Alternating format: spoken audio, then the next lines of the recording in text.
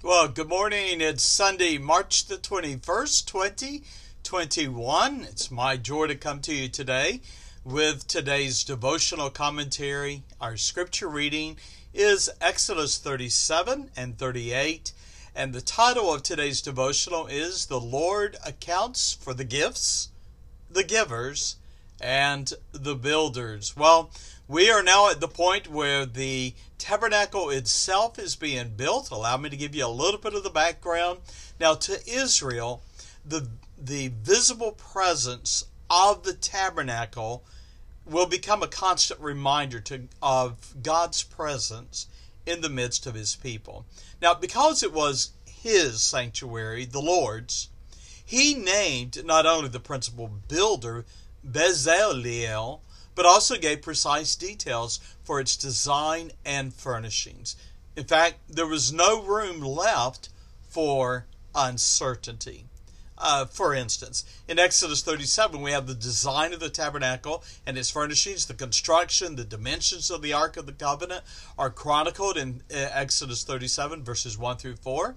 And that Ark will serve as the figure of God's heavenly throne in the midst of his people. Now, the ark was overlaid with gold, designed to be portable, and was transported by means of staves, or that would be wooden rods overlaid with gold themselves, and it would be carried by Israel's priests during her sojourn in the wilderness. Now, God overlaid the ark, including the mercy seat upon which two cherubim faced one another with outstretched wings. He overlaid that with gold as well. Now, the gold reminds us of the purity and the holiness of God's throne of judgment.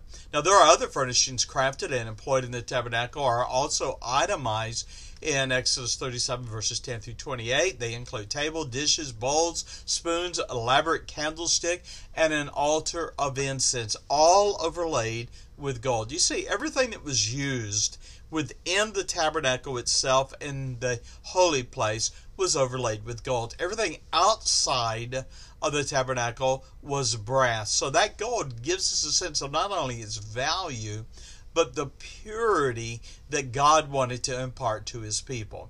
Now, Exodus 37 also gives us, in verse 29, mentions the holy anointing oil that would be manufactured. It was used to anoint the tabernacle, the altar, all the furnishings, and also to anoint the priests when they were sanctified or set apart to serve the Lord. Now, incense was made also. This, of course, would be burnt within to give that wonderful fragrance that was unique to the tabernacle.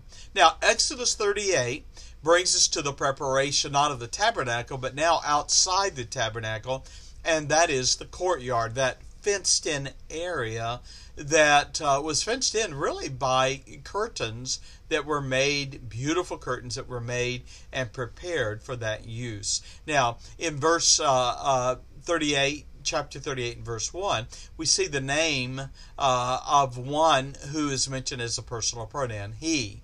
Well, that he is a reference to Bezaleel, who was the Lord's chosen builder. We found him in Exodus 37 and verse 1, Exodus 31, Exodus 35. Now, Bezaleel is mentioned in chapter 38 and verse 1 is making the altar of the burnt offering, the laver of brass, which is really a large bowl like a fount in which the priest would wash their hands, and then there was a lower bowl in which they would wash their feet.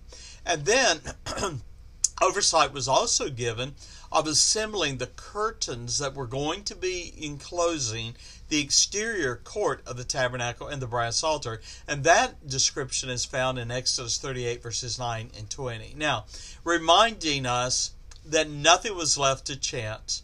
It's interesting in Exodus 38, verses 21 through 31, that we're given an accounting of gold, silver, and brass that was used in the preparation of the sanctuary and its furnishings. Well, Exodus 38, 21 through 31 might appear as unimportant details to some, but it reminds us how important our tithes and offerings are, and that they are accounted for by God Himself. We should not take lightly the privilege, the opportunity, the responsibility of giving tithes and offerings. God notices. Well, the tally of the gold, the silver, the brass revealed the enormous sacrifice of God's people as they gave for the construction and furnishings of the tabernacle, which was the sanctuary of the Lord on the earth. Well, my friend, I hope that you'll join us today for